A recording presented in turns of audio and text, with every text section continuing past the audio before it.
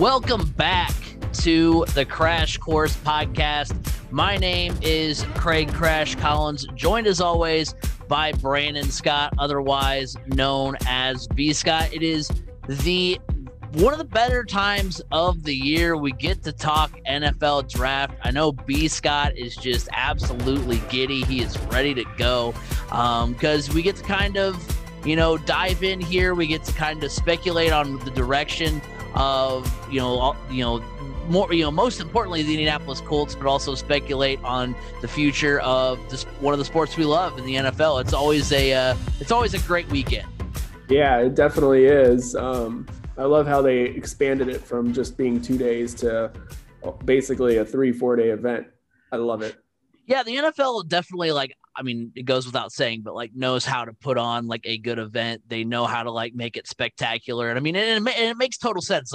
A lot of things get kind of, oversaturated and overdone. It's wow. But this makes sense to be hey, you know what? The first round, these are going to be our, the people that, you're going to be buying jerseys for and watching, theoretically the rest, for the next, 10, 15 years. Let's get those guys on display. Second and third round, those are still guys that are going to be important to your team. And then, it can be kind of that boring, third and fourth day, basically from, the fourth on. Yeah, but still it's exciting because, it's a huge event that's celebrating the accomplishments of these young men. And it's, we're all celebrating that their job interview went well, essentially. Now some of them won't make the final rosters and everything, but still, they can say they got drafted into the NFL. And that's why I'm always still a huge opponent of when teams are punished by losing a draft pick.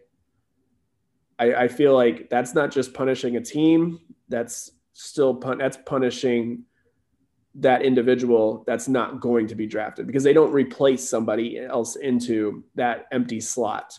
There's a couple slots, I believe, this year that are a team that's not going to be drafting because of some kind of scandal or something. But I'm yeah, it hurts the team because that's one less draft pick for them, but by not replacing a team, putting somebody else in there, you're hurting this young man that's not going to get drafted. That's now right. One less possible pick for somebody to be picked in. And yeah. That's why I don't like that punishment. And it seems to be being used frequently now. And I'm not a fan of it unless you're going to say, okay, you got caught cheating in this game. Well, your opponent's now going to get your draft pick. Something like that, where you're punishing the team that got caught, but you're not taking away an opportunity from somebody else.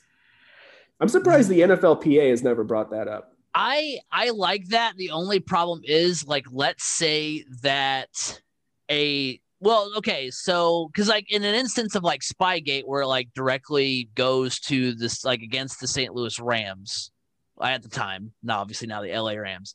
That would make sense. But if it's something for instance, I know it's baseball, but something to the same caliber of the Houston Astros scandal. Well, they played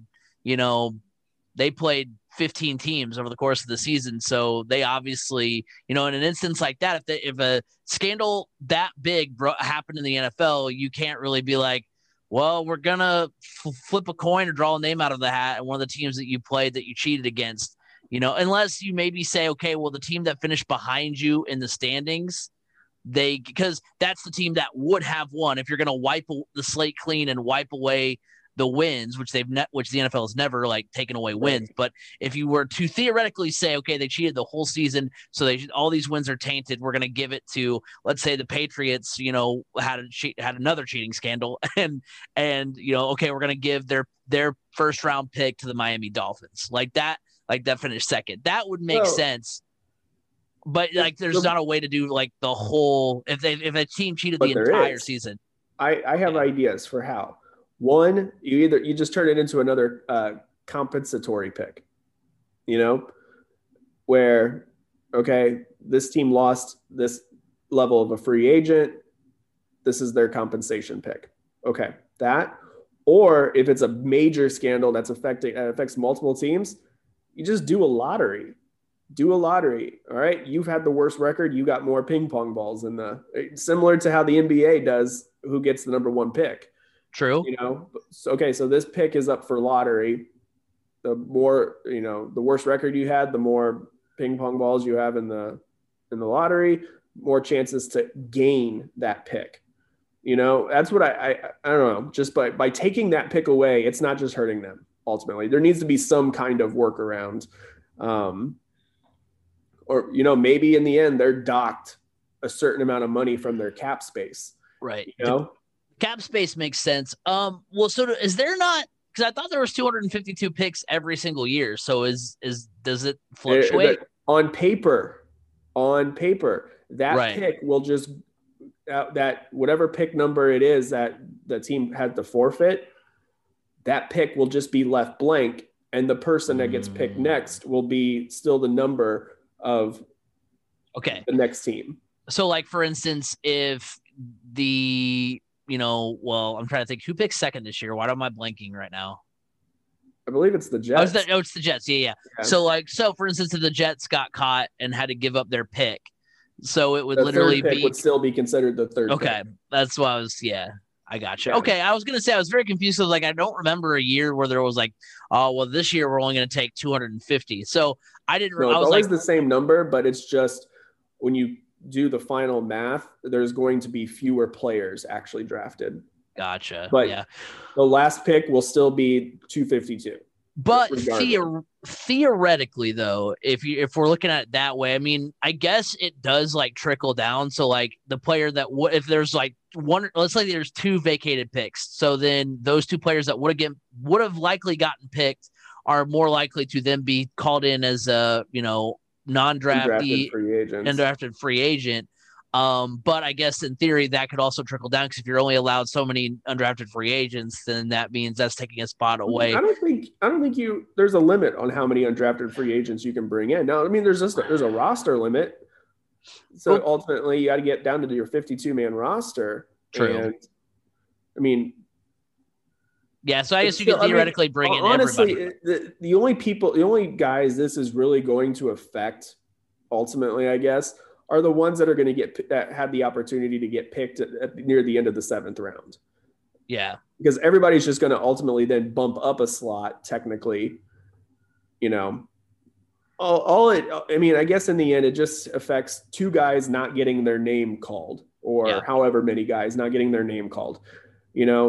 I guess it doesn't seem like that's that big of a deal, but to those guys, it is. To those guys, it's a big deal. Yeah. They've busted their butts to get their name called in the NFL draft, not to go as an undrafted free agent. True. So I see what you're saying. Well, I mean, there's always guys that, I guess in the end, there's guys that were projected 4th rounders and then they fall to be undrafted. You just never know. Some guys are going to get their name called that didn't expect to get their name called, but it's just 2 less names, or however, I don't know the exact number. That's just an example number, I guess. But, that's just 2 less opportunities, because there is, I don't know. I don't know how it works out in contracts and everything, but, you see guys in the 7th round that don't make the final roster, but still the principle is they're missing out on that opportunity. Right. Well, speaking of opportunities and speaking of these college athletes, one more thing real quick before we get into the meat and potatoes of the episode today is that there are a couple big announcements on the college football, like the EA Sports college football game front, or at least things that will impact that. For one, I don't know if we talked about this the last time we talked about the college football game, but college football revamped. That has basically been a team of individuals that has updated the NCAA 14 game since it came out in 2013. They are now part or all of their team is now being consulted by EA. I saw that on Twitter today. I saw a lot of announcements on Twitter today that I'm getting to live my dream and I'm going to be helping develop the new college football game. I was like, wow, you don't usually see that. Right. So that's really good, because obviously these guys have gone to great lengths to keep this franchise alive. So, they're going to bring the best to the table. And then I saw today that the bill that would allow players to profit off of their likeness is going back to Congress today as well. And I got an ESPN notification about that. So fingers crossed, those are some big things that really go towards helping not only the quickness of the game getting out, but also the quality of the product once it does hit the shelves. Yeah, we'll see. It's definitely like how it's making the moves forward. So yeah, we'll see ultimately what ends up happening with it. Yeah, for sure. It's going to be a lot of fun, and we're also ready to talk the NFL draft. We're very excited to get to that. But before that, let's get a quick word from our friends of the show. Are you tired of your same old lunch hour of sitting and scrolling through your apps on your smartphone? Have you thought about playing a board game with your coworkers? Eat Lunch and Board Game is a podcast dedicated to telling you about board games that are great for lunchtime fun and some that are probably better saved for after work hours. I've been playing games at my office for over 4 years now, where I have made new friends and business connections that have been very useful. Board games build bridges. All right, so it is finally time to talk NFL draft for 2021. Very excited. And of course, we're going to start off with the Indianapolis Colts. We're going to take a look at what they were able to do this offseason, what leads us here to the draft today. First things first, talking about what they were able to do additions-wise this season. They traded for quarterback Carson Wentz. They re-signed running back Marlon Mack. They bring back wide receivers T.Y. Hilton and Zach Pascal. They add some depth on the offensive and defensive line with signing tackle Sam Tevi, tackle Julian Davenport, re-signing center Joey Hunt, signing guard Chris Reed, and signing defensive lineman Al-Qaeda Muhammad. That was a re-sign. Yeah, right. Al-Qaeda Muhammad. Al-Qaeda Muhammad. Yeah. And then they re-signed Xavier Rhodes at corner. They re-signed TJ Carey at corner. And then they bring in safeties Sean Davis and George Odom. George Odom being re-signed, yeah. And then, of course, the notable losses from this past season.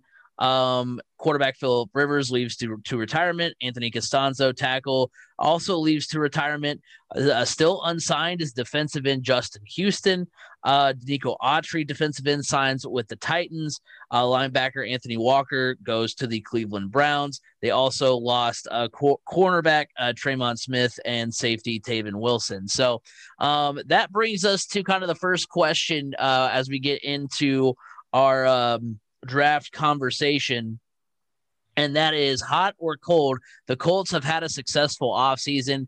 And it's when I say cold, I don't mean it as in like it's been terrible and that a team that once had Super Bowl aspirations now is lucky to get to the playoffs and something like that. But I would say as far as being a successful offseason, it is a cold take. I mean, it wasn't a failure per se, but I wouldn't call it successful either. I mean, you look at it, bringing in Wentz was the highlight. Obviously, they needed to do that.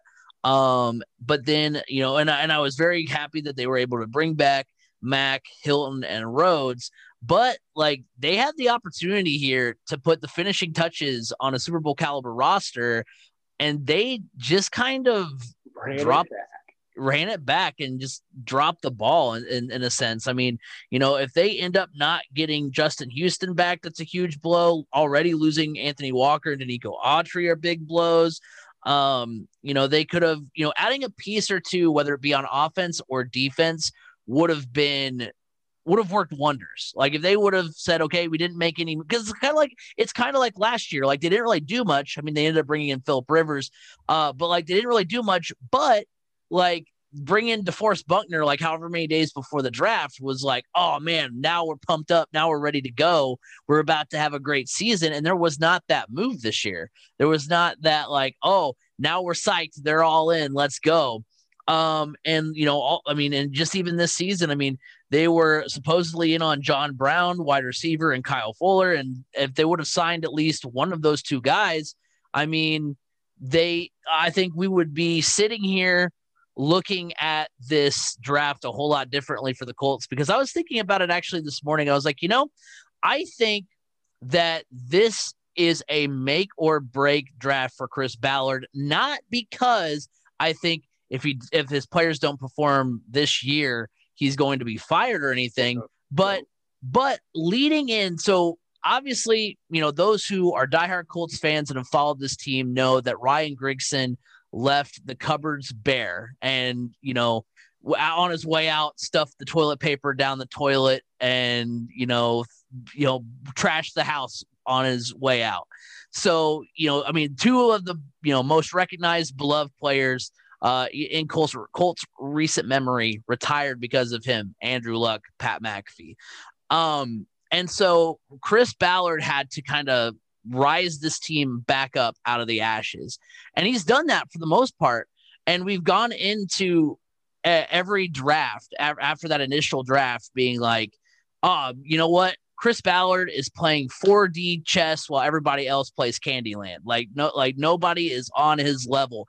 And for the most part, he hasn't really had to do that. He's just done that. And now this year, because going through and doing this mock draft, I realized kind of how tough their situation is as far as, they pick 27th, 50 or 21st, 54th, and then don't pick again until 165.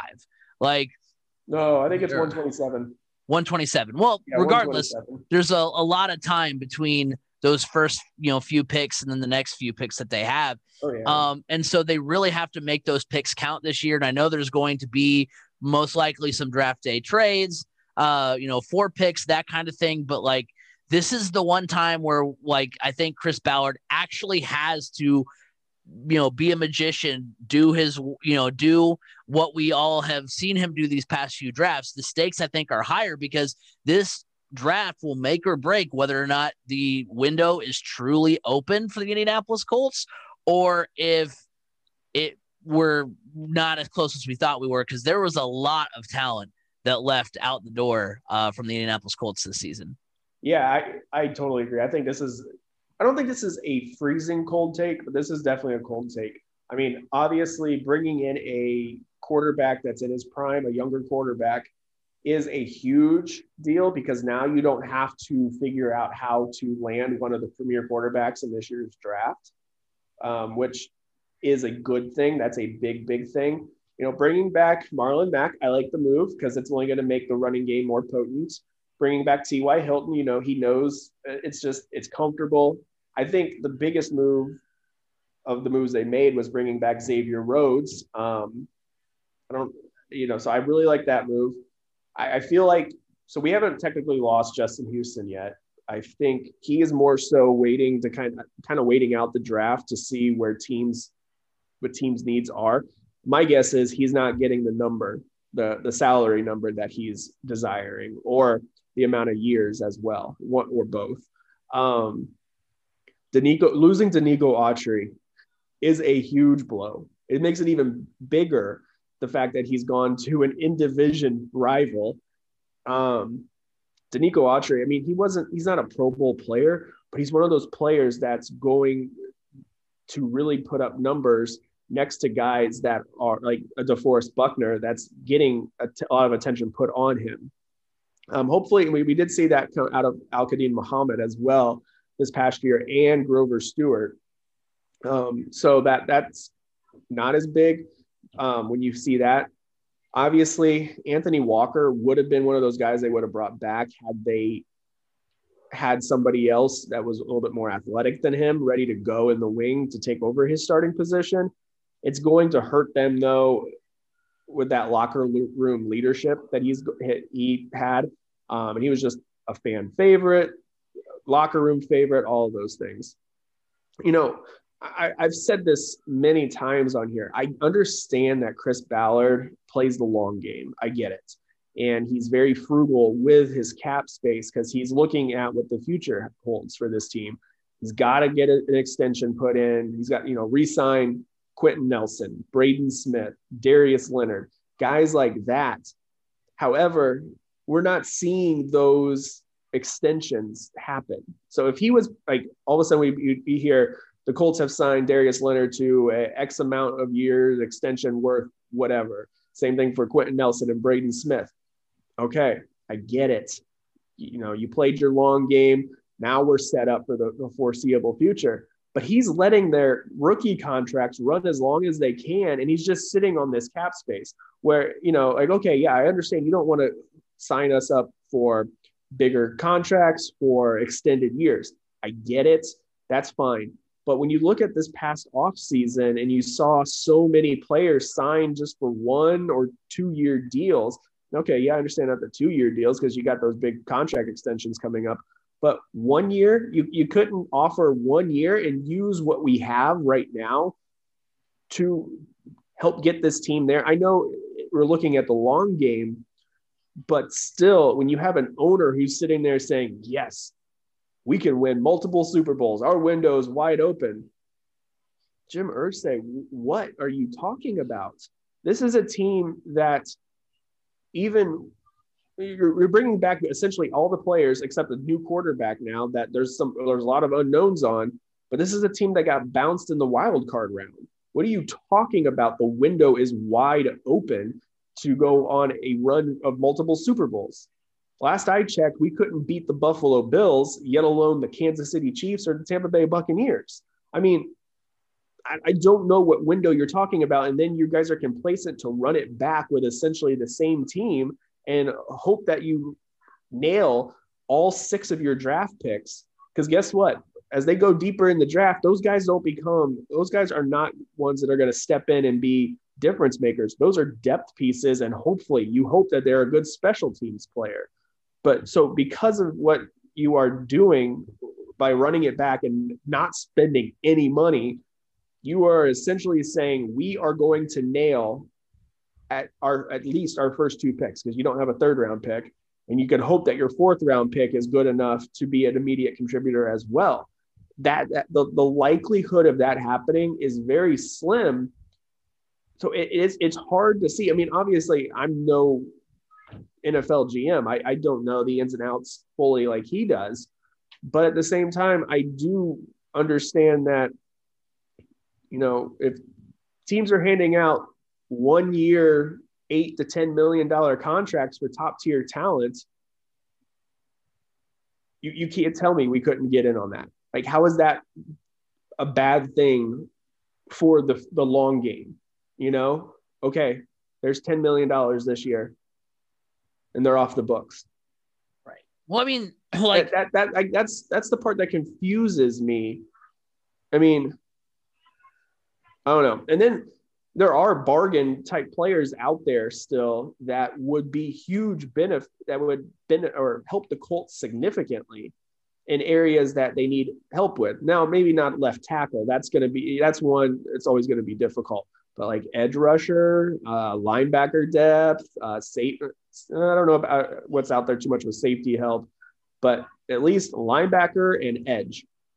There's guys out there that you don't have them come in and have Robert Mathis teach them how to be an NFL edge rusher. Those guys are out there already, and you can get some of them for pretty cheap. I'm just saying, it doesn't have to be a Justin Houston. There's a Ryan Kerrigan sitting out there that I was going to ask if Kerrigan was still available. I mean, about the same age as Justin Houston. Even though it doesn't seem like it. It seems like Ryan Kerrigan should be younger than Justin Houston, but about the same age, and a guy that, yeah, he played linebacker for the Washington football team, but he's more of a hand in the dirt type of guy now anyways. I mean, I don't know. I guess, I mean, I do understand that they also are happy with the advancement of Tyquan Lewis and Kamiko Toure. But and then everybody has them taking an edge rusher, which when we get into the draft, before we get into the draft, I will say this. Everybody needs to stop having the Colts take anybody from Michigan. Anybody. Yeah. I saw a 7-round mock draft for the Colts today, where it should only be 6 rounds, where they took with their first pick, Kwity Paye from Michigan. And in the second round, they took offensive tackle Jalen Mayfield from Michigan. I'm like, can somebody please tell me the last time a hyped up Michigan player, or any Michigan player for that instance, has succeeded in the NFL? I'll wait. I mean, There isn't. There hasn't been. Not recently. I was going to say the first name that pops into my mind is Mario Manningham. And like even that wasn't like the most. I mean, he's not a Hall of Famer, but he won a Super Bowl, had a successful career. I mean, and I'm trying to think there was an offensive lineman. Yeah. Well, I mean, that was way back. Wasn't it Jake Long? Yeah. Was it really high?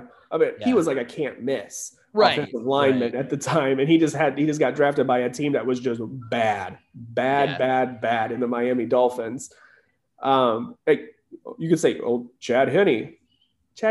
No, he's a journeyman. I mean, backup quarterback did help the Kansas City Chiefs get the AFC Championship. That's true.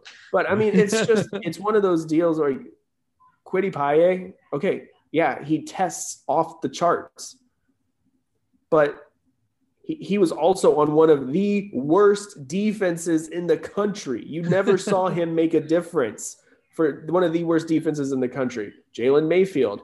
Are you kidding me? No, it's ridiculous. The amount of there's some drafts that have 3 Michigan players going in the first 2 rounds, or at least I think I saw one that has 3 going in the first round. I'm like, are you serious? Are you serious? You're kidding me right now. Right. Yeah. If I'm a GM, them coming from Michigan, big old red flags popping up all over because Jabril Peppers. Oh, this guy's a can't miss. He's a total athlete. Where is he now? I think he's on the Giants. I think I don't know what he's done for them really, but he's on the Giants. Tested off the charts, right? It goes back to what we've said. I mean, we've said it. Yeah, I think pretty much every time it's come to the draft with this podcast is that I think it's a combination. You have to test well, but use your eyeballs, man. Exactly. It goes back to we've talked about it at length ad nauseum with quarterbacks. I understand that Kyle Buller can throw it 70 yards from his knees, but that doesn't mean he's going to be a great NFL quarterback. Why don't you look at the guys who actually went out, took teams that maybe weren't necessarily the greatest or were really good and towed the line? I mean, Dusty up in the chat is talking about Mac Jones. I mean, Mac Jones literally, I don't think he's going to be your next Hall of Famer, but he showed you, hey, he got good leadership. Yeah. He's got those intangibles that don't test off the charts. Right. But I do worry though about his lack of experience. He's got 1 season. At that point, you do wonder, okay, is he kind of a flash in the pan? Especially is he a first-round talent? Oh, yeah, I think he's a first-round talent. But then I also go, man, I'm seeing him get drafted as high as 3rd. Is he really that high? I mean, when I look at all the other quarterbacks, I may be a little weary on Trey Lance because of the competition level, but then you got a guy like Justin Fields sitting out there that's he just rewrote Big Ten record books in 2 seasons, led the team to the playoff a couple times. I mean, probably should have been multiple national championship appearances. Right. And the dude, he played with basically broken ribs in that semifinal game and just willed his way to a victory. That's a guy, when I look at that, those are the qualities I'm looking for in a quarterback. Somebody that's going to just lay it out on the line for his team every game. And that's what Justin Fields did. Yeah. And we'll get more to that a little bit later on in the podcast. Of course, Dusty in the chat asking not only about Mac Jones, but about Jalen Waddle. We'll talk about that a little bit later on. We're going to get right into our Colts mock draft here. Before we do, we want to remind you that you can like us on Facebook, Crash Course Podcast. You can follow us on Twitter at Crash Course FM. Make sure you go check out 3C Media on YouTube. Not only can you see us, the podcast, if you don't happen to watch us live at twitch.tv/3C Media, you can still see our lovely faces at 3C Media on YouTube every Tuesday, as well as the MCT podcast, the YouTube exclusive podcast where Chris, Tade, and Michael all talk sports as well. They've got a lot of good takes over there. We're at 30 subscribers, so thank you guys all for your support. Let's make it 50 here soon. Let's get it off the charts here. And then remember, you can obviously watch us live every week, twitch.tv/3C Media, as well as you can listen to us on, and all, and, on the podcast side of things, Apple Podcasts, Google Podcasts, Spotify, wherever podcasts can be heard, you can hear the Crash Course podcast. So let's go ahead and start talking about the mock draft for the Colts. Of course, going into this year's mock draft, their team needs offensively are wide receiver and left tackle. Their defensive needs are pretty much all over the place. Edge rusher, linebacker, cornerback, safety. They could use, pretty much. I mean, obviously, there's more pressing needs than others. Defensive end, linebacker. Linebacker is probably on the bottom end of that. You just need more usable depth. Right. So let's go ahead. I'm going to go ahead and put my mock draft on the screen here. It's gonna show you guys at home the all the backgrounds that I've used as far as, or maybe it won't. Okay, good. I'm glad that it doesn't do that. I thought it was gonna show every single background I've ever had while I scroll through this. People are gonna be shocked at mine with how much what I've talked about. Yeah, it's gonna be behind us a little bit here, but the funny thing is look when it see how I can move. Try to figure out how can I get out of the screen. Well, okay, so you see on this side, walk away. You see on this side, I got grades. A's across. Yeah, you got A's. I got mostly A's too. I don't feel good about my draft because I feel like showing all my picks. A lot of good talent fell to me. But and then I feel like that's not what's going to happen in real life. You know what I mean? I don't know, which I mean, obviously we're not going to be able to predict, what's, everything that's going to happen, but this is what we think should happen as far as the Colts go. And I can see already on your side that it's similar to mine, which does make me feel a little bit better about things. You can't see on mine. You can't see the last one. My last pick. Yeah. So let's go ahead and hop right in here. For me, first pick for the Colts, the way I approached the mock draft for me was I did not do any trades or anything. That's such a crapshoot. You don't know. Right. I don't immediately, if I'm looking at a mock draft, I know there's a lot of experts out there that have their, finger on the pulse. They kind of know a little, obviously more than we do, but whenever I see a mock draft, it's this 3-team trade allowed this team to get this player. I'm not even gonna look at that because that there's no you're just basically saying what you want. Guessing. You're guessing and saying what you want to see. Whereas a mock draft where they're we went top to bottom first round to 7th round in order. These are who we think are going to be the picks. And that's kind of how I approached it as well. So for me, first pick of the Colts is going to be pick number 21 in the first round. I had the Colts taking left tackle Christian Darrisaw from Virginia Tech. His NFL comparison is Russell Okung. I mean, when you go look at what Okung was able to do in the NFL, a 10-year career, 2-time Pro Bowler, Super Bowl 48 champion with the Seattle Seahawks. I mean, I think the Colts really do need to address that left tackle position, and Darrisaw will fit nicely. I think from day one, he's going to be an instant, difference maker on that offensive line. And I think, in looking at what the Colts needs were, obviously they needed a tackle. And I think that should be the first thing that they emphasize, because at the end of the day, I've kind of looked at Carson Wentz in a way, kind of this will sound mean, but I'm very excited to have Carson Wentz on our team, but he's kind of dollar store Andrew Luck, where he's not necessarily as good as Andrew Luck, but he's got similar skill sets in the fact that he's very mobile. He can, make a lot of things happen with his feet, but and can take a hit, but that doesn't mean he shouldn't necessarily take all the hits.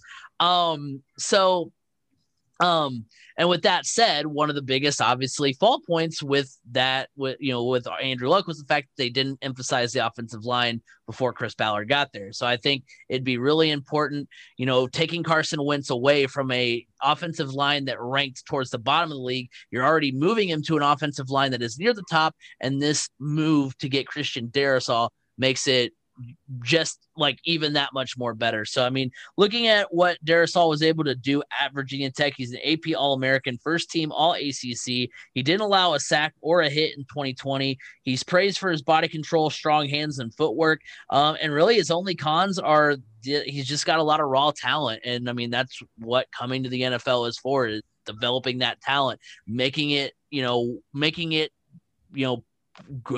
great, making it into something that can be, a successful NFL career. So, I mean, when you have all the physical attributes and you went out and just kicked butt in college, and your only knock is the fact that, like, I mean, he's not an NFL player yet because he's not been, fine tuned.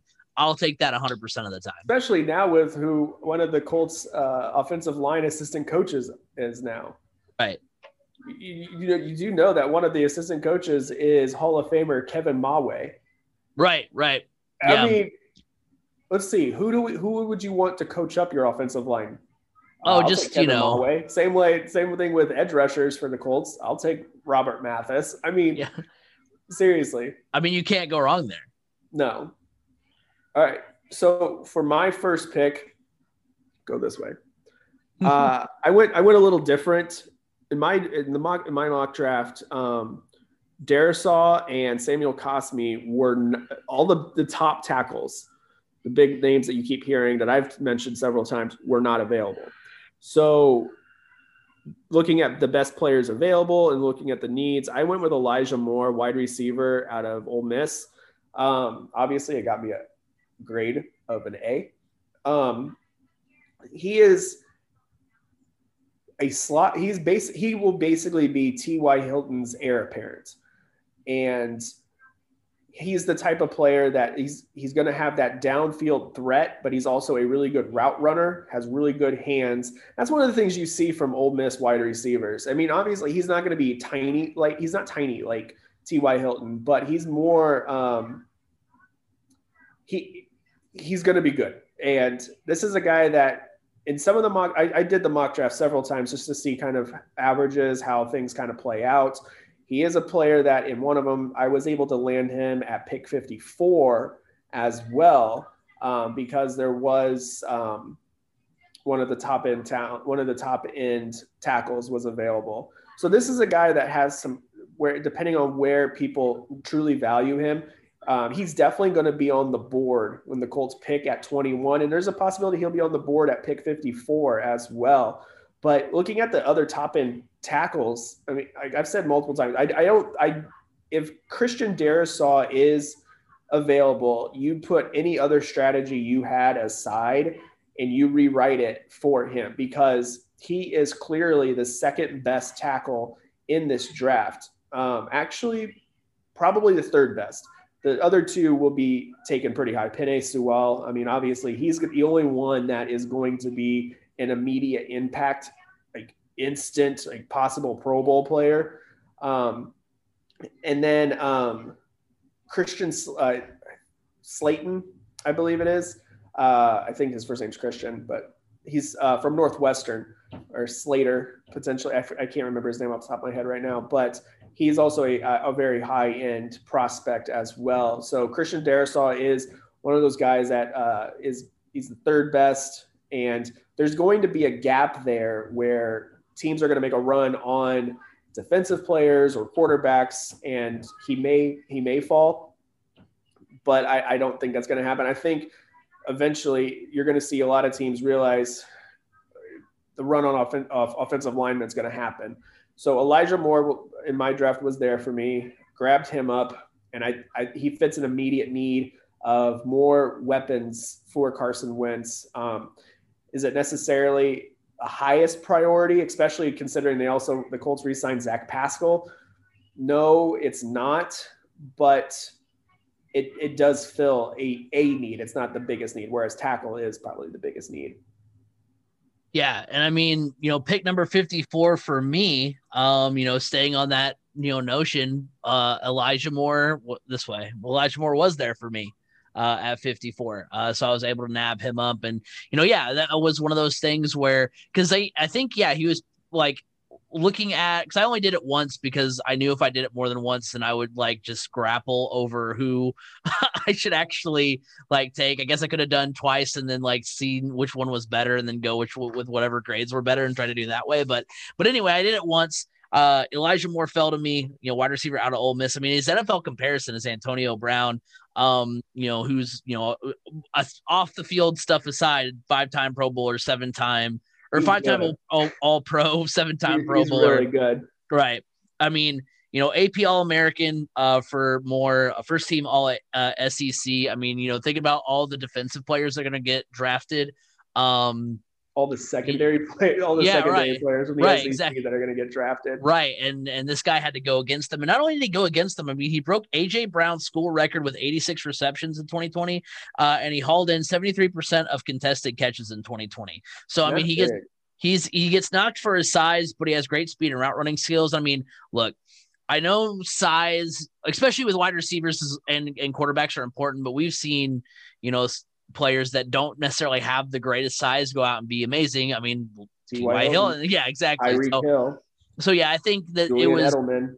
Right. So, I mean, this was a pick where I think these are the two biggest needs, because I think the Colts, I mean, it's one of those things where like you kind of, shake your fist at Chris Ballard when you do this exercise, because you're like, dude, if you would have just picked if you would have signed one receiver, we could have gone and got an edge rusher at 54, and we would.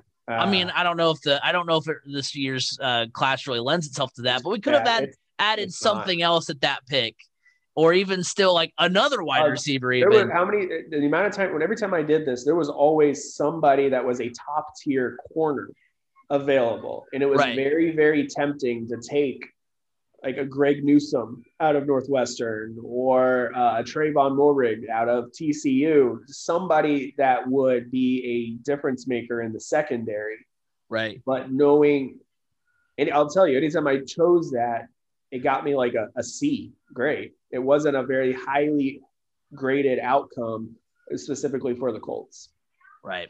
So, I mean, I think that those are, like, because looking at it, I mean, you see it on the board there. They don't have a pick again until 127. So obviously they got to make this one count. I think those two picks are the biggest need, tackle and wide receiver. And I think, Elijah Moore, if the Colts can find a way to get Elijah Moore, I think they're going to be in pretty good shape. Yeah. And, and this is when we honed in on a wide receiver last year, it was Michael Pittman. And ultimately that one came true. So for my pick at 54, I landed Walker Little, tackle out of Stanford. One of the things you got to realize, you may be like, ooh, man, I don't know if, we can really trust anybody that deep in the second round to be our future left tackle. You got to realize Walker Little at one point was considered a first-round talent. This offensive tackle class is a very deep one. There are a lot of really good players.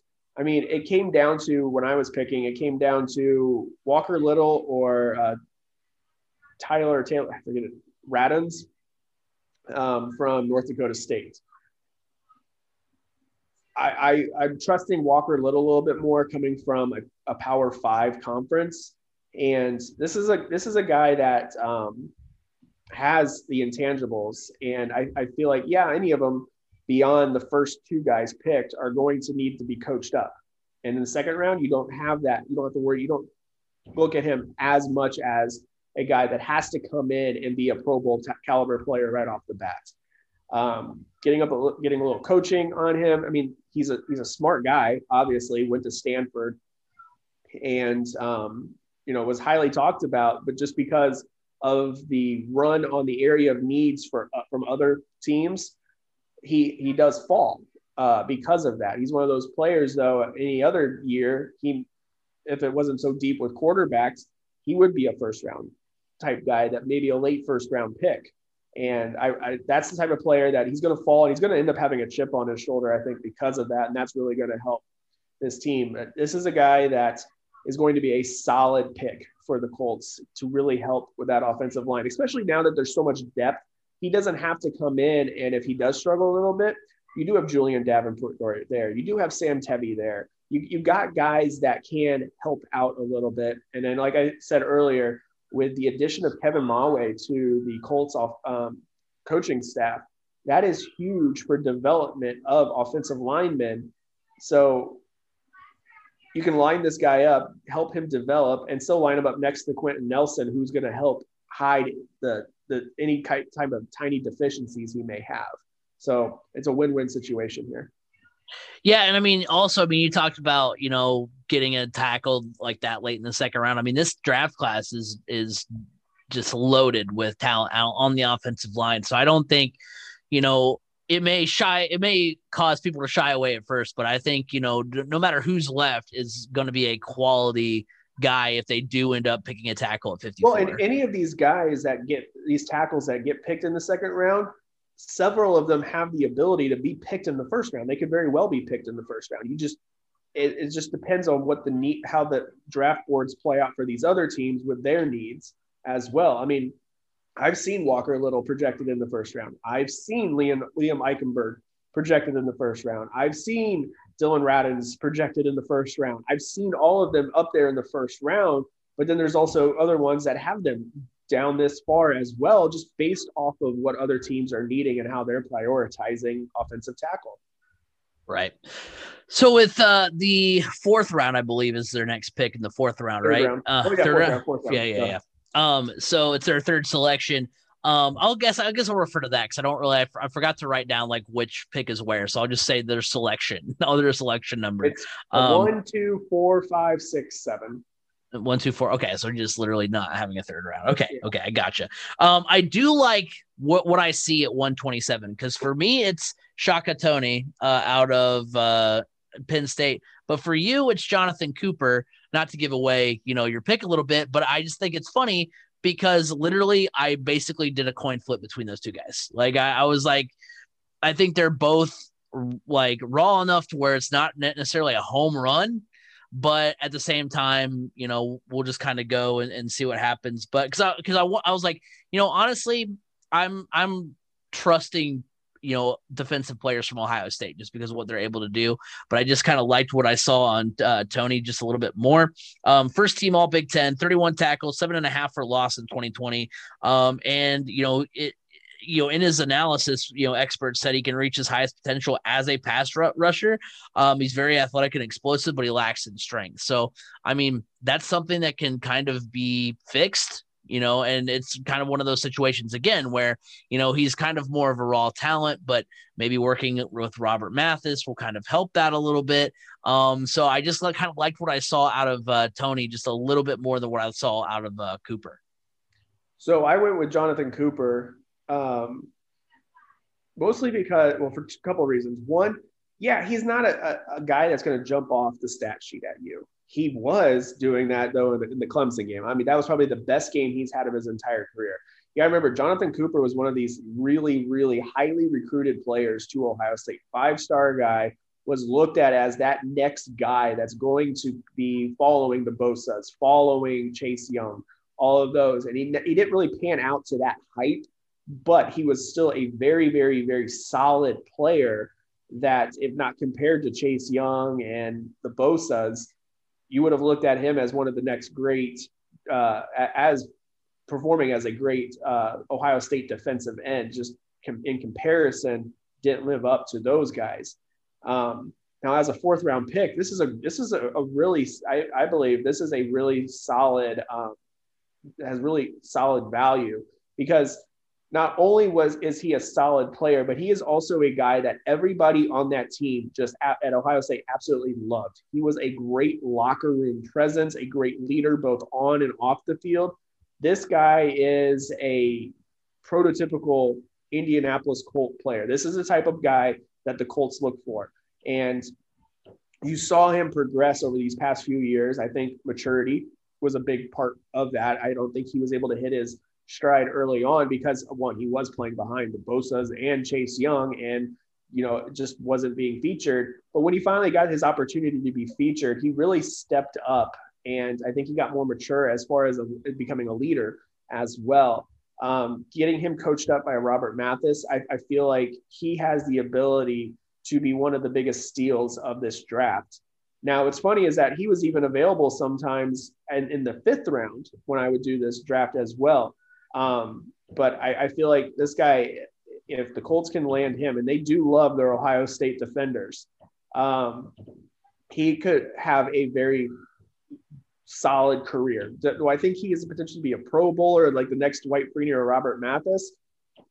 I don't know, because it's really hard to predict who could be the next Robert Mathis. You didn't really expect Robert Mathis to be that either coming out of college. But I think if you line him up alongside DeForest Buckner, he's gonna cause some problems for opposing teams' offensive lines. He's going to be that type of player. Right now, he's strong. He is very strong. So he needs to get a little bit more into his repertoire of pass rush moves. And I think working with Robert Mathis would be very beneficial for him moving forward. Right. But an A- grade so far. If there was a college course on drafting, I would have been on the dean's list in college. This is nothing like what my grades look like in school. The best grades I've ever received. Yeah, I mean, I was gonna say the only blemish for me comes in at 206, and I honestly don't. I think I got a little bit shafted with that C+ rating, but we'll get to that in a bit. But you say you made the dean's list. My favorite story is that the semester I turned 21, my parents were like, "Now, don't let the fact that you can, you're able to go out to the bars occasionally, detract from your grades." Literally got my best GPA of any semester that whole, like, they were worried about it being a distraction. And I was like, of course, I know how to do this. All right. I can do it.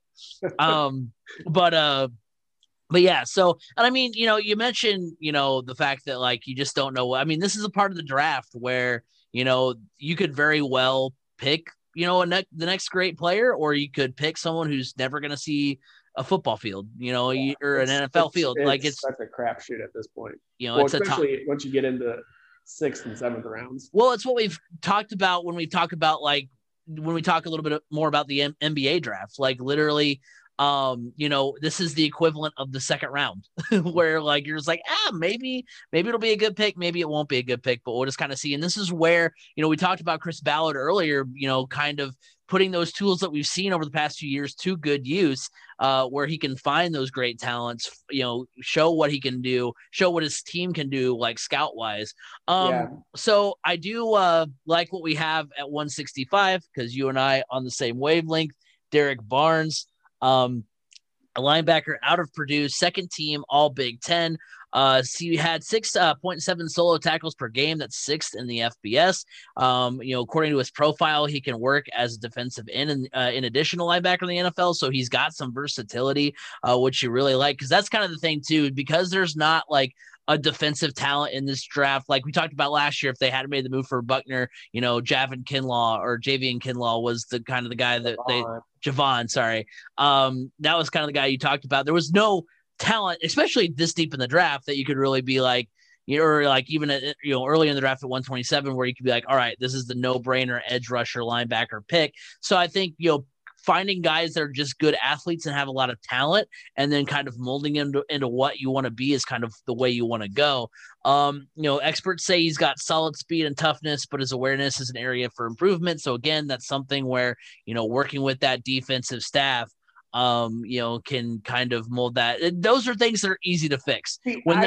The reason they say is awareness, I believe, okay, so this is where my Purdue fandom is going to come into play here. Right. So I was going to step aside and be like, I still watched every game. Right. And they have that knock on his awareness because they have him listed as a linebacker. And when he had to drop back into coverage, it was a learning process for him. He was learning how to drop back into coverage. He's always been a hand in the dirt, rush the passer, stop the run type guy. When those are the things he has to do, he is an all Big Ten caliber player. He was one of the best players out on the field every game when that was what he had to do. But when you had to have him drop back into coverage, or he had to cover a tight end or something, that's where his weaknesses were deficient. When Purdue switched to a 3-4 defense, it really kind of put him into a different situation where they're like, okay, now you got to cover people. And it's like, that's not his skill set. That's not his wheelhouse. So that's why I picked Derek Barnes here, because he's a nasty baller, essentially. This guy has a mean streak to him. And I don't want to compare him fully, but a mean streak, kind of like a Ray Lewis. He will hit you and you will remember that hit.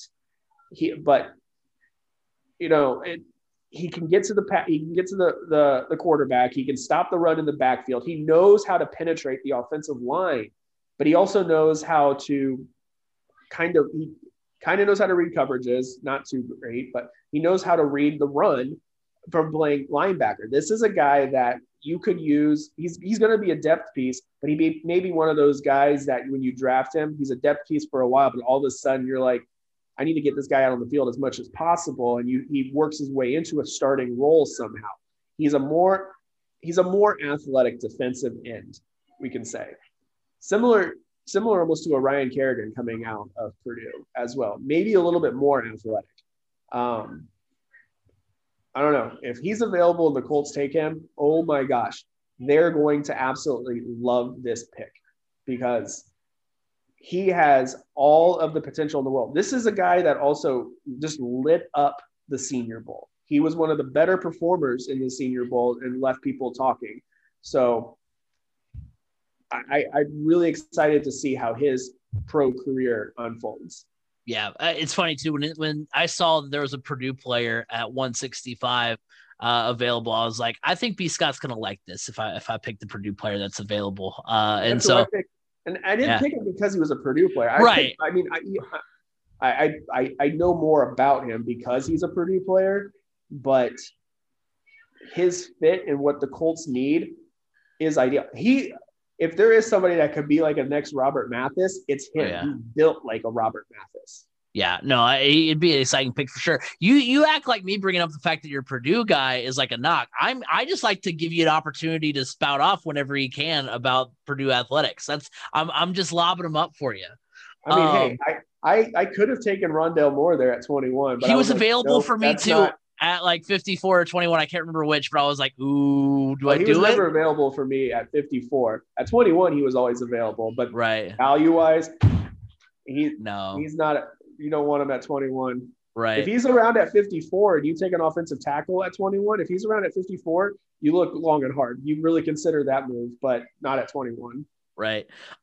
So for me, at 206, their sixth round pick, I went with Jamian Sherwood, safety out of Auburn. His NFL comparison is Clayton Geathers, who is a former Colt. I know. I mean, maybe not the best. I know he wasn't very highly regarded, but at the same time, stay on the field. Right. Well, and I mean, maybe Jamian will. I mean, he's draft experts believe he can be moved to linebacker. So again, it's another situation where he doesn't, necessarily on paper, he's not like hey, he's going to be, a solid safety in the NFL. So because he can kind of be molded into whatever you want, I feel like that's the best way for the Colts to be able to go. He's 6'2" with a massive wingspan, but he does lack in speed. That's one of the things, because a lot of times when I saw experts say like, oh, he like we talked about with Barnes, he lacks awareness stuff, like, or he's raw, all that stuff I feel like can be fixed. You can't really fix your speed. You can't fix how fast you are. You can slightly. There's speed coaches out there. There are. But it's not as easy. It's not as easy. Right. So, so I just went with the fact that the dude is, he's big, he's strong. You can use him at multiple positions. Not that they would end up doing something like that, but he can be converted into a linebacker, which he'd be a really good special teams player. Right. So that's what I was looking at out of Auburn, to another situation where I had the choice between, a couple of players towards the end of the draft. And I kind of went with my gut, because I think there was a corner out of I want to say it was out of Illinois that was projected to go around the same spot. And so I went with the safety out of Auburn. So I think it's a solid pick. Obviously I got a C+ for it. So, obviously Pro Football Focus didn't think so, but I went with, Jamian Sherwood, the next Clayton Geathers, keep the Clayton Geathers like player profiles with the Indianapolis Colts. So I'll just say for my draft, I did not go secondary at all. I was finding that later on in the draft, the value for corners and safeties just wasn't as high as other players.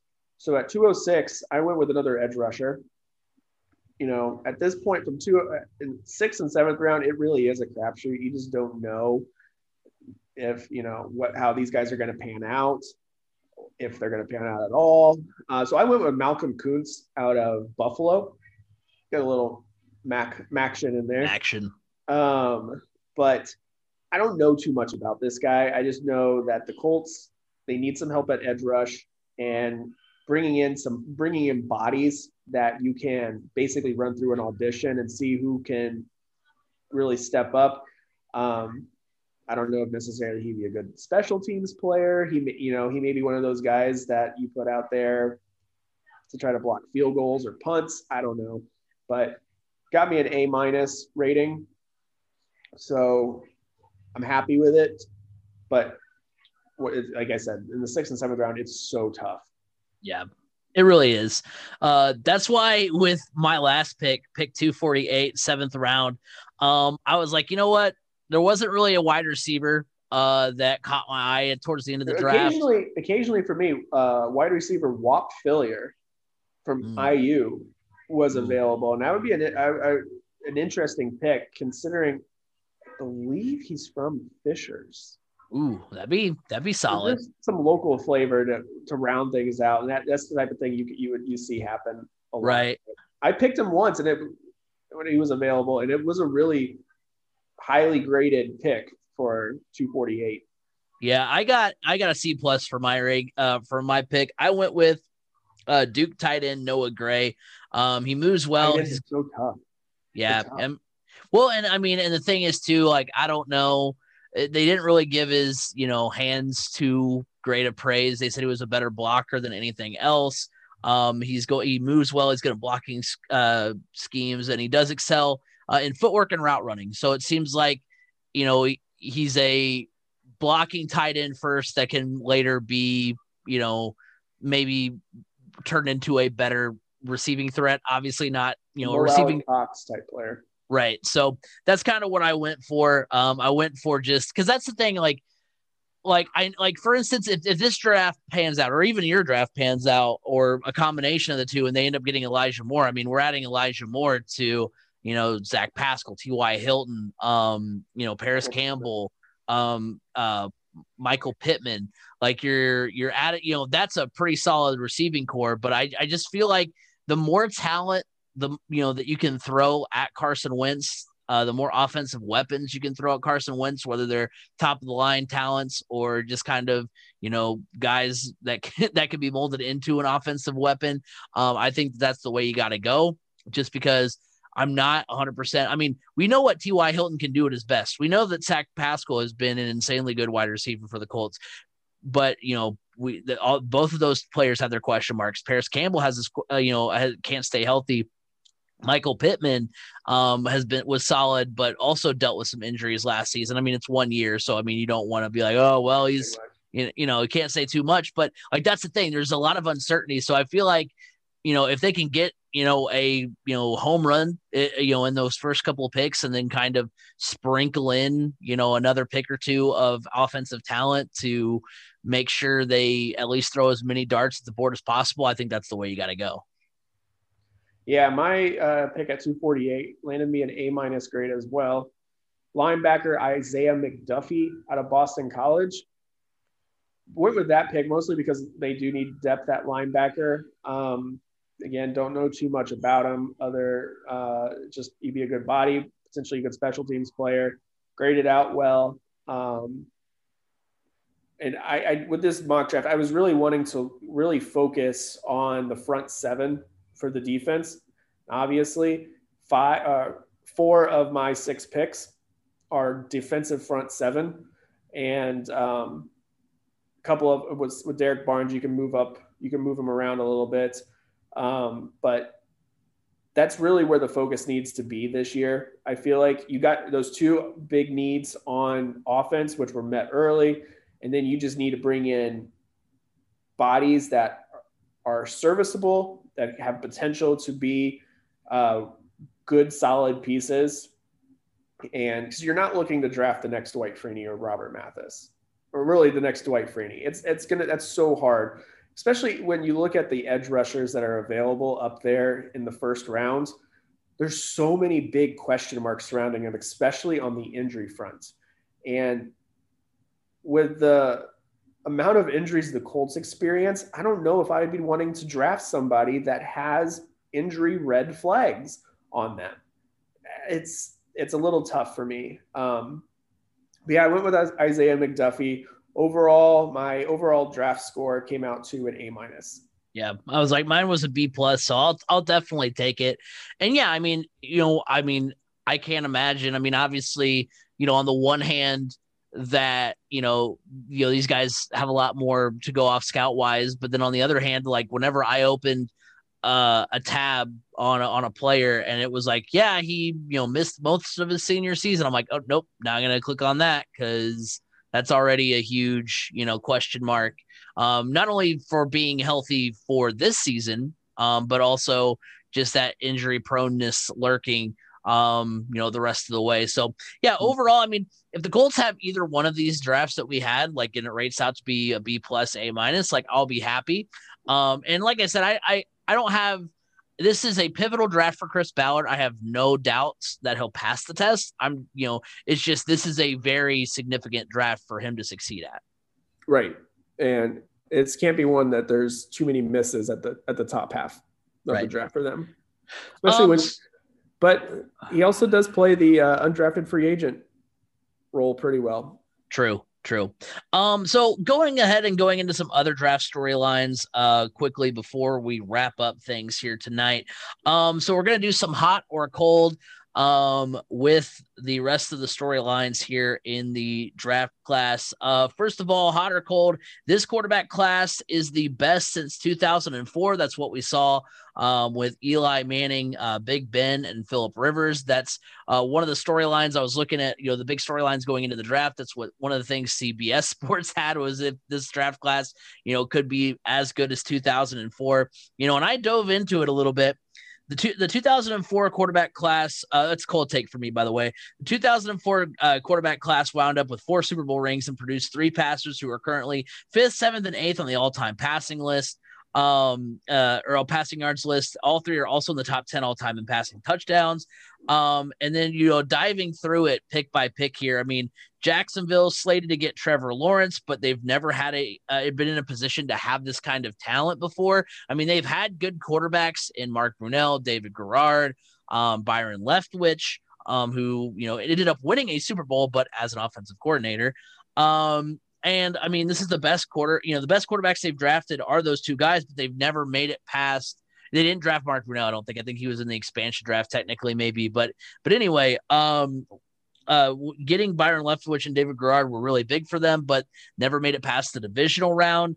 And they're far from the team that went to the AFC title game with a few years back. So, I mean, you're trusting this Jacksonville team who has been in a position to succeed here the last few years and hasn't really done it, with being able to take a talent like Trevor Lawrence, which he's far and away the best talent in the draft, but I don't know if he's kind of a once in a generation player like, other quarterbacks have been billed at in the past. He may end up being amazing, and I think he will be good.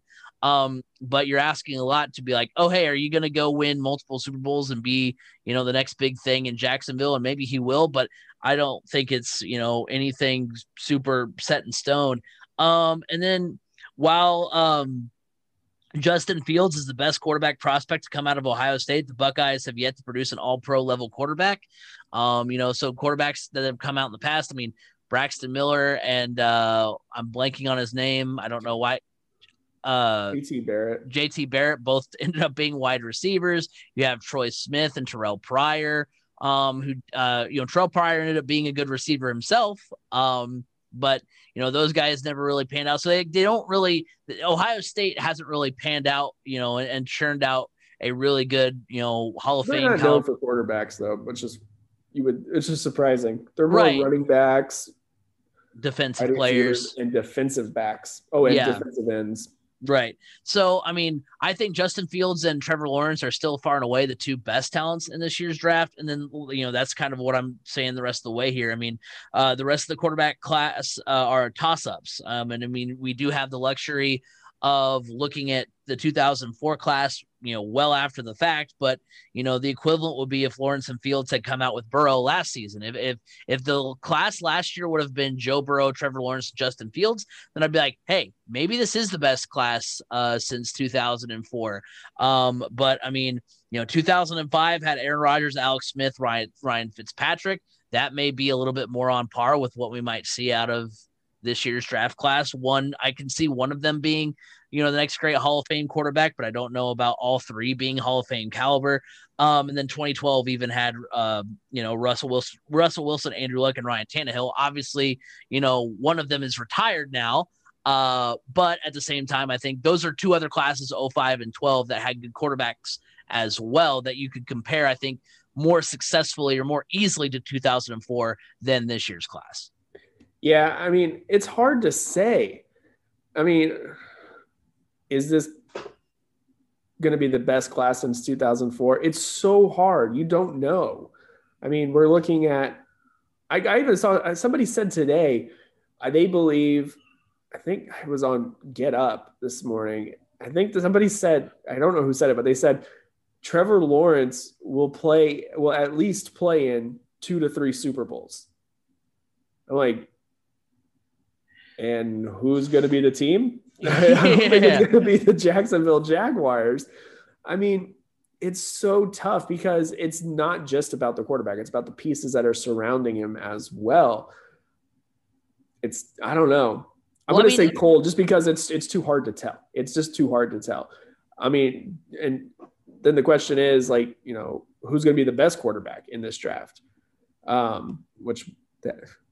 Spoiler alert, that's our next question. Yeah. Well, and like the thing is too, like I think at the time, like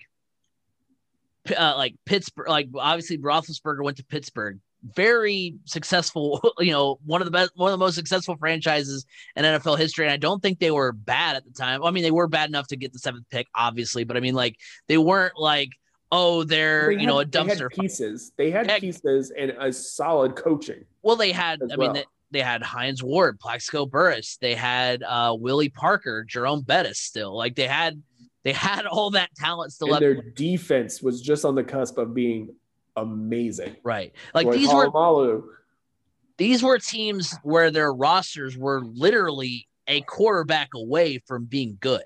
Yeah. Like they had one bad year. Right. Whereas these are teams that they're going to now, which are, is more par for the course for what we've seen here in the past, where these are bad teams that also don't have a quarterback. And that's one of the reasons why they're so bad. So yeah, I mean, it's a thing where like, yes, it doesn't help us that we have the 2004 was such a great class and we can go back and look at what they were able to do. And we don't know what these guys are going to do, but just like looking at, like it's kind of like the comparison you saw like around the Super Bowl where like Patrick Mahomes to Tom Brady. It's like Patrick Mahomes, I 7 Super Bowl championships is not. I don't think that's a record that will ever be broken. So to say Patrick Mahomes, is could be the next player that does that. Nobody's going to do that. Like Patrick Mahomes may win 3 or 4, and like that's even uncommon. So to win almost double that is insanity. So I mean, so to think that any draft class can produce 3 Hall of Famers, I feel like is asking a lot. So I mean, and I just don't see that with this group. And like I said, if it would have been last year with Burrow in the mix, and those you would have 3 solid names, all highly touted. I can make the comparison. Whereas this is two talents that are going to be, put in, crazy positions and then, flip a coin for the rest of them as far as whether or not they're going to be good or not. So, go ahead. Yeah, I think this is it's too hard to tell. Right. So moving on to the next question of this quarterback class, Trevor Lawrence will have the best rookie season, hot or cold. For me, it's a cold take, and I think it's going to be whoever gets drafted by San Francisco. And the reason why I say that is they'll be working under Kyle Shanahan. Of the teams that are projected to take a quarterback, the 49ers have the best roster around them. Solid wide receiver core led by Deebo Samuel. They have George Kittle at tight end. And they're only a couple of seasons away from having a top tier defense. This is the situation that I was talking about that Pittsburgh, San Diego, and New York had when they took those guys in the 2004 draft, where they were like, this team literally is a quarterback away, which I'm not really sure why they are like the 49ers already have moved off Garoppolo. That's kind of a weird situation to me. Yeah. But especially after, I mean, they traded a pick. They traded like a first round pick for Garoppolo, didn't they? Or something like that. Yeah, they gave up quite a bit. Right. So kind of weird they've already moved off of him. I don't know if they're planning on like moving him again. But anyway, neither here nor there. Now they're projected to take of a three-quarter, of the players they're projected to take, they could take Justin Fields, Mac Jones, or Trey Lance. I think Justin Fields is, in my opinion, the second best quarterback in the draft. And I think he'll be a better long-term move. But again, like I said before, and the reason why I think Mac Jones would be a solid pick for them is we've already seen what he can do with a lot of talent around him. And that sounds kind of like a silly, like, of course he did well with a lot of talent around him. But I mean, hey, you need a guy who's just not going to screw things up. You need a Kyle Orton. It's the argument that I've made in the past for Jared Goff, Blake Bortles. You need, like, you put Blake Bortles on the Buccaneers last year. I don't know if they win the Super Bowl, maybe, but they're going to be a good team. Jared Goff had a Super Bowl season with the Rams with a great defense and a great offense around him. So you put a guy like Mac Jones on the 49ers, I think he can be successful. So yeah, I think that whoever the 49ers end up taking will have the best rookie season, because I think there's still so many question marks around the Jaguars. There's so they need so much talent on that team. I mean, this is a team that, won one game last year, beat the Colts in week 1, and then didn't win again the rest of the season, which I did see a funny TikTok about that where, there's this meme where, those kind of like old movies where they like at the end during the credits, they show like where the characters are now. And that's kind of what they do with the, it was like, it showed the tweet at the beginning of the season for the Jaguars that was like, we're not satisfied with 1-0, and then it like fades that picture away, and it says like they were in fact satisfied with 1-0. They didn't win a game the rest of the season. So yeah, there's just so many question marks around the other teams that need quarterbacks, and San Francisco is the most solid roster that also still needs that at quarterback. I agree with that take. Whoever San Francisco drafts, but I'm also the other team that is interesting that is looking to potentially move up into the top 10 to grab one of these top tier quarterbacks is the New England Patriots. I don't know if you could say they'll be successful, considering Cam Newton's most likely going to be the starter again. But yeah, I do believe the San Francisco 49ers are one of those teams that are going to be the most successful. Whoever lands there will have the most successful rookie season, just because they have the weapons. And if their defense is healthy, they have a really strong defense as well. So I totally agree with that take. All right. So final question here. And that is, the Bengals should take Jamar Chase over Penei Sewell. And so for me, I just want to play devil's advocate. I had done through our 4 questions of hot or cold. I had 3 cold takes. And so I was like, screw it. We'll do a hot take on this one. Like taking a test. Oh, I've been putting A and B too many times. Right. This answer has to be C. Well, I was telling Chris of the MCT podcast that you can check out on YouTube every Saturday. I was telling Chris Simmons that, it's really tough to write hot or cold questions, because you unconsciously or subconsciously end up writing like towards your viewpoint. And so theoretically, depending on how you word the question, it can either be all cold takes or all hot takes, because you're phrasing the question how you're thinking of it in your mind. So right. You have to what's the most neutral way I can ask? Like, I've reworded questions so that I wouldn't take the same like answer every time, basically. It gone the opposite way to make sure like it's not straight all colds or all hots. So for me, it's a hot take. And that's, you got a lot of history between, Joe Burrow and Jamar Chase. They played together in the 2019 LSU National Championship team. He did catch 20 of Burrow's 60-plus touchdown passes that season. And basically, the reason why I'm playing devil's advocate here is because this year's offensive line pool is a lot deeper than the wide receiver pool. You can still nab a quality offensive lineman in the second round and beyond. And there's a lot of teams that need offensive linemen. There's a lot of teams when I was looking back through it, which teams had the worst offensive line last year. You see the Giants there, and you see, some of the other teams around where the Bengals are ranked, and they're not projected to take offensive linemen in the first round. So, there's other teams with an offensive line as bad as the Bengals that aren't prioritizing, or at least aren't projected to prioritize offensive line with their first round pick. But that's because of also where players are rated, though. True. If Penei Sewell falls to the Giants, they're not prioritizing anything else other than Penei Sewell. Right. Like this offensive line was ranked 30th last year. I think basically what I'm saying is, based on the, what the other teams around them are taking, who also need offensive line. I think Burrow's injury last season was terrible and they need to improve the offensive line, obviously. But you pair up Jamar Chase alongside T. Higgins, you add a couple other pieces. That offense could be really good. And I think that you can still, only one team that needs offensive line is going to get Penei Sewell. And it's the Bengals. Right. But I'm just saying that, like, they can have all the weapons in the world if he doesn't have time to throw to them. But that's not like they're going to, like, if for whatever reason they don't take him, it's not like they're doomed and Burrow's going to be sacked 60 times if they don't take him. They can find a quality offensive lineman in the next round and still, because guess what? Jamar Chase is one of the best wide receivers in this year's draft. He's not the best. Well, you do have Devonta Smith out there who's going to be pretty good too. So, but anyway, one of the first wide receivers in a long time to win the Heisman. Right. So, I just think that, like I said, playing devil's advocate here, I just think that you can still address your offensive line. It's kind of like with the Colts. You could flip, you and I flipped we weren't in position to get Sewell, but like, we flip-flopped tackle wide receiver. I think that the Bengals could do that too and still wind up not having Joe Burrow be, let off in a stretcher at the end of the year.